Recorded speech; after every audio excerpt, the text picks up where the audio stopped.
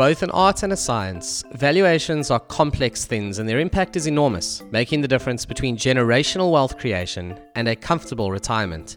At BizVal, we know how tough it is to grow and run a business, which is exactly why we've made valuations simpler. Whether you are using our online tool BizVal Live or reaching out to us for a concierge offering where we spend more time on your numbers and your business and give you detailed feedback, you can be sure that the same techniques being used by professional investors are also being used by us. And with BizVal Bootcamp, we will prepare you for those discussions with investors. Welcome to the BizVal podcast, and this is going to be a goodie because we are talking not just about the process of exiting or the build up to exit, but actually something called life after exit. And for so many entrepreneurs, it feels like that might be a very distant dream. You know, is this ever going to happen to me? Am I ever going to exit? And what does that life even look like? What is a life? What do people do with their spare time?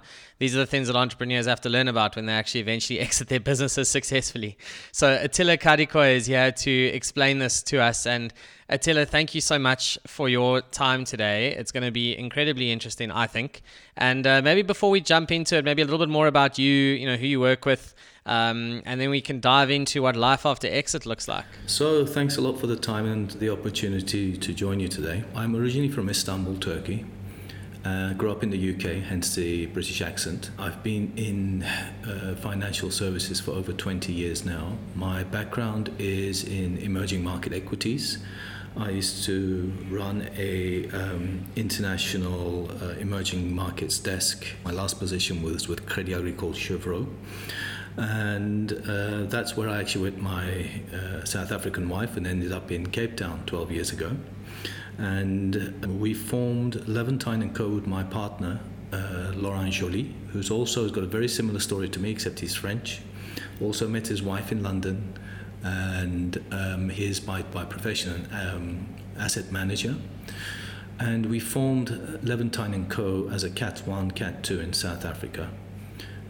Where we manage portfolios for high net worth individuals completely offshore. So what we say is segregated individual portfolios. Fantastic. So I've got to tell you, Turkey is right at the top of my bucket list for travel. So it's a great destination. Literally, it's a fantastic holiday destination. I think that's honestly top of the list for me. So that's quite brilliant. Actually, I'll have to reach out to you when I plan that trip, and you can give me some insight. Do you go back quite often? We have quite a big client base there as well. We're not actually focused in South Africa. We're quite international. We're also regulated in the UK. I actually travel quite a bit. So fortunately, every 6 weeks or so, I'm in Turkey. Yeah. So cool. So nice to be able to do international stuff. And of course, it gives you proper context to what you see in South Africa. And of course, that helps you with, I suppose, giving clients some context to how big the world is, because we tend to forget that South Africa is an important country for sure, but it's a very tiny part of the international story. And I think, I'm lucky in that I get to work. Most of the work I do is actually sort of public markets and that kind of stuff. And, what's interesting is it shows you how broad the universe is out there. And I think for entrepreneurs, they tend to be incredibly focused on what they are building. They have to be right by design, because otherwise it won't work. Do you find when you're advising entrepreneurs that they kind of come at you with, I don't want to say tunnel vision because that sounds negative, and I don't mean it in a disparaging way. It's a forced tunnel vision. Otherwise, how do you build what you've built? But, do they kind of come to you and suddenly you can open their eyes to actually this is the way to manage your money in a diversified way, whereas so many entrepreneurs have been so hyper-focused on one asset for 20 years. It's quite a different way of thinking. It is. You've kind of hit the nail on the head. Tunnel vision is actually a really good term. It's not bad because they're so focused on what they're doing. And they also come with a lot of confidence because of, at the end of the day, the entrepreneurs we speak to are successful entrepreneurs.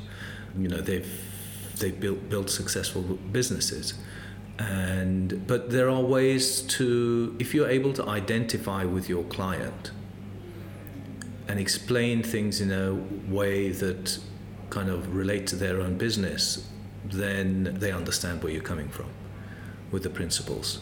For example, diversification. It's one I had to take some time to think about, but if you explain to a client, well, you're not going to build a business that's dependent on one or two clients on your end, your whole revenue. You want to diversify your revenue base as much as possible, keep the same margin, but diversify it. And that's what kind of like what you do with a portfolio. And when you explain it like that, people understand. And so much of it is risk reward, right? And that's the most basic concept in finance, but one that isn't necessarily well understood. And entrepreneurs are used to building businesses that can grow 20 or 30% in a year, and typically do grow 20 or 30% in a year. If they've managed to sell them, it's because the thing is still, growing decently, or they've accepted a relatively modest price. I mean, that's also reasonable. Global markets, when you take that little nest egg that you've now created from selling your business and you invest it publicly, 10% a year, 12% a year, that's kind of good returns, right? And that's also got to be a little bit of a mindset shift, I would think, is to get entrepreneurs to realize it's a different ball game completely. And I suppose linked to that is the question of how often do you find that entrepreneurs are then, that risk-seeking nature doesn't just go away because you sold your business. I don't think it just switches off that night. And, maybe you take a few months of just playing golf and catching up with family and doing the stuff that you couldn't do for so long. But at some point in time, that risk-taking nature, it's still there. How do you manage that with entrepreneurs? Do you try and save them from themselves in some respects, from going off and seeking out, the next big thing with a too big a portion of their money? I'd love to know a little bit more about that mindset and approach. It's, again, a very good question. And, there's the profile of the entrepreneur is important. If you meet someone who has come to a certain age and they've had it with the stresses of working for 30 years, 40 years in their business, and they're very happy to not even sell, maybe just pass on to professional management, etc. It really depends. Younger individuals are more exactly what you're talking about. If someone has been successful, had a business, they've exited in argument's sake in their 40s or maybe early 50s, and they go, I'm really good at what I do now, and they go and try to jump into other than we can't stop them, but this is a huge risk because until you make a mistake, you don't realize all the conditions, all the factors that contributed you to being successful. Even timing's a part of it. And you do come across a lot of investors who suddenly believe they're great VC investors because they were great in their own business. That is one of the traps. One thing I would say is, if you have a successful business, stick to that business. There's no point in going and investing in other businesses you don't know. If it's doing well, if it's growing, you don't necessarily have to exit it. You could partially exit it. We have clients who went public. We actually have a large plastics company where the owner went public. He got his liquidity from there, but he's still involved in the business. So I think one really has to align, instead of preempting and saying this is the solution, trying to figure out, okay, what do I want in my life? What is it, the reasons I want to exit? Or what is the reason? Is it time? Is it liquidity? Is it, and accordingly do the right solution and also plan for it. Yeah, that makes a lot of sense. I mean, the concept of an exit, you've got to be really, really careful as to your reasons. Just to echo what you're saying, are you just tired? Because that's a very different issue. If you're just tired and you've built a business that can be sold, then you've probably also built a business that could get a manager in. By definition, if it can be sold, it needs to be able to be managed by someone else. And if that's not possible, then you probably don't have something that is sellable. And I think the heartbreak for a lot of entrepreneurs is, they wake up one day and they've decided, okay, it's time to go. I'm done with this. But they haven't spent the 3 or 4 years before that actually preparing. And they don't realize that is the sort of runway to get this right. Succession planning, systems, processes. A business only has value if the owner can walk away. I mean, I'm sure that's been your experience as well in the market. Yeah, they have to, like you said, they have to have the systems in place. The business can't be dependent on them. There has to be value in the business. Secondly, a part of this podcast is they have to know the value of the business. They understand where the value of the business is coming from and look at how they are exiting. There's something I've noticed specific to South Africa. There's a lot of trend towards private equity. Private equity makes sense in certain circumstances. It makes a lot of sense, but it doesn't make sense in every circumstance. So you have to understand, all right, who am I selling to? Am I going to sell to my management? Am I going to sell to private equity? Do I need growth capital? Am I going to sell to one of my competitors and remain a minority shareholder, 100%? You have to consider all those factors, I think, before you exit, and plus structure the exit correctly for tax efficiency and succession planning. Yeah, absolutely. There are a lot of structural things that come with this, right? And that's where you would jump in as well in terms of helping these founders either externalize their wealth or a portion of their wealth. I mean, the overarching message, I think, for founders is just managing your wealth post-exit. And even on the way to exit, dividends, etc. I mean, one would hope that, you know, over that period of time, there's been saving, there's been investing, there's been that kind of thing. But I think it is also true that, you know, once the business is exited, suddenly a lot more focus can be put on a lot of the sort of wealth management type activities. It is a very different way of thinking. I like the point you made earlier around, you know, there's almost this natural decision of, okay, I've now, you know, I've done it once, I've made this work, now I can be a VC investor. And unfortunately, as many learn the hard way, there's actually a very, very large difference between operating a business and spotting gaps in the market and doing it yourself versus investing in someone else. Those are actually not the same skill set, right? And the investing skill set means you need to be able to weigh up that opportunity against a lot of other investment opportunities out there, whether in the public markets or otherwise. Operating a business is quite different. And what I often find is you speak to successful founders, absolutely, but they don't necessarily understand metrics like return on capital and that kind of thing. So they understand how to build a profitable business. They understand how to please their customers, how to tweak the product, how to market, all the stuff that they need to make it work. They absolutely understand that. But investing is about understanding returns, return on investment, return on capital. And that's a different skill set. Yeah, and something important is, I'm also going to touch on a point you made earlier about the return you get on your business compared to return in investing. Now, when you have a business, you have a concentration, like it or not, and we're talking SMEs here. You know, you're potentially providing a specific service for a specific client base. You're maybe at a specific geography. And so you have a lot of concentrated risks, plus you're managing it full-time. It's literally a full-time business to create those returns you're getting on your business, and they're never guaranteed. There's a lot of events that can happen, COVID for example, that put a spanner in the works. And so you can see this in the longevity of businesses. If you look at the average lifespan of a business, it changes from country to country, sector to sector. They're not infinite, and there's that saying, everything with time becomes a toaster if it doesn't change. I think 20 years ago, Philips was the largest company in Europe. You know, it's not even the top 10 anymore because the electronic sector has changed. So now when you invest in the long term through a diversified portfolio, it's a completely different. You're looking at capital preservation. You're looking at multi-generational. You're looking at growth of wealth over time. It's not stuck to a single business, a single sector. It's quite the opposite. You're actively looking to manage and grow that wealth. The point is, wealth typically does not last 3 generations. 70% of wealth is lost by the 3rd generation. So it's really about capital preservation. And isn't it a shame if wealth is not preserved and lasts maybe at most a decade? Absolutely. It's a huge shame, especially after the sheer amount of work that went into actually building this thing, right?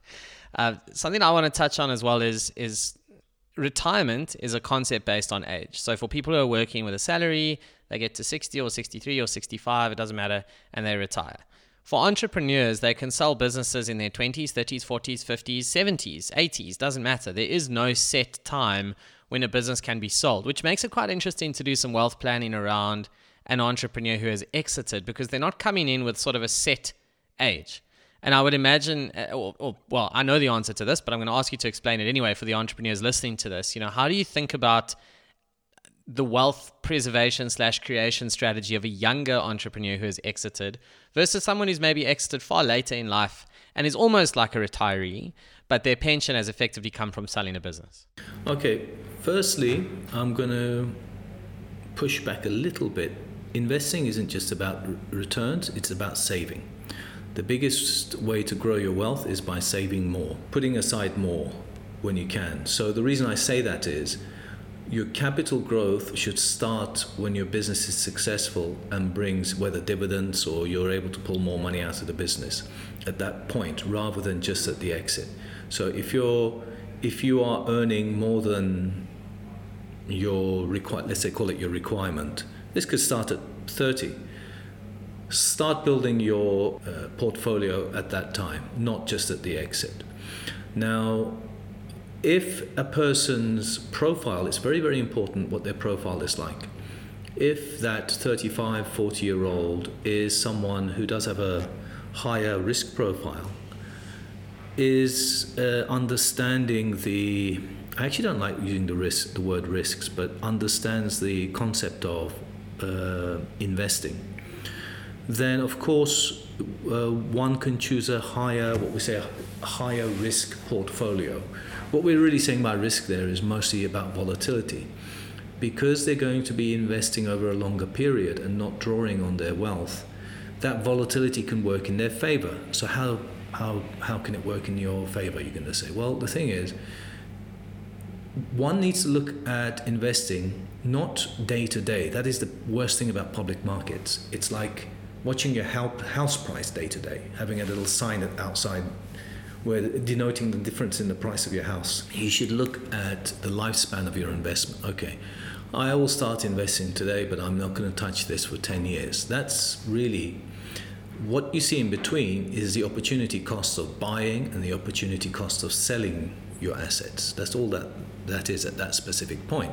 So meaning, if your portfolio value drops, like recently, especially due to expectations of Fed rate hikes, then if you're still accumulating, that means you can accumulate at a lower price. Your average portfolio price can come down rather than buying at a higher price. So a younger person can invest in a portfolio like that, more equity heavy, for example. As a person progresses in age, one needs to look at also, okay, is this their nest egg? Are they going to draw completely out of it? Is this going to be their income for the next 10, 20 years, whatever the foreseeable future? Then one can transition more into an income portfolio where the makeup could possibly be heavy in fixed income instruments, for example, and income yielding instruments. But it also, age is not, don't consider age. It's more like we have clients who own portions of companies, still get income, still get dividend. They could be in their 80s. So that wealth is, call it at a higher risk profile than you would assume, because the money is not linked to the individual. It's now becoming multi-generational. It's family wealth. It's moving on from one person to another and maybe even a third person. So it's family wealth, and hence has to be structured the right way, so the 18-year-olds don't go on a party to the Maldives with it. Yes, absolutely. And those are all well understood wealth principles. And I absolutely echo what you're saying about that journey of saving and investing. You know, we touched on it earlier, that along the way to an exit, hopefully there's been dividends, etc. You know, entrepreneurs still have to, or they can't live as though the exit is certain, because it's not. And maybe that's a good place for us to bring the podcast to a close, is, you know, don't plan your life's financials around, okay, there's definitely going to be an exit at the end, so I'm going to live off all of my salary. I'm not too worried about saving, because don't worry, my ship will come in. You know, unfortunately, 85-90% of businesses, private companies, don't sell. They can't be sold for whatever reason. You know, often dependence on the owner becomes very expensive to move away from that dependence, and there isn't really any equity value left by the time you've hired someone to replace you. It's all these horrible common misunderstandings about what drives the value of a business. So maybe that's a good place to leave it, right? It's just, for entrepreneurs, you need to build wealth over your lifetime. Don't just wait for the exit. Yeah, absolutely. That is one of the first ways to diversify your wealth, is at the beginning, just plan. Whether, it doesn't matter the amount, just make the habit of putting it aside and diversifying from that point. And then basically you can sleep well at night. Fully agree with that. So Attila, thank you so much for your time. How do people contact you, those who want to know more, learn a bit from you about wealth management, or potentially chat to you about planning for that exit and what to do thereafter? What is the best way to reach you? They are welcome to email me at Attila, that's my first name, ATTILA, at Levantine, LEVANTINE-co.com. They're welcome to visit our website and contact us through there. If you Google Levantine Co, you should find us. Or they can reach out to you, and I'm sure the ghosts can put them in touch with us. Yes, or anyone from the team at Bizval really would be happy to make an introduction. Attila, thank you so much for your time. To our listeners, thank you for being here. Hopefully you learned something a bit different today, something about life after exit rather than getting to exit. And we look forward to seeing you on the next Bizval podcast. Thank you. Thank you very much.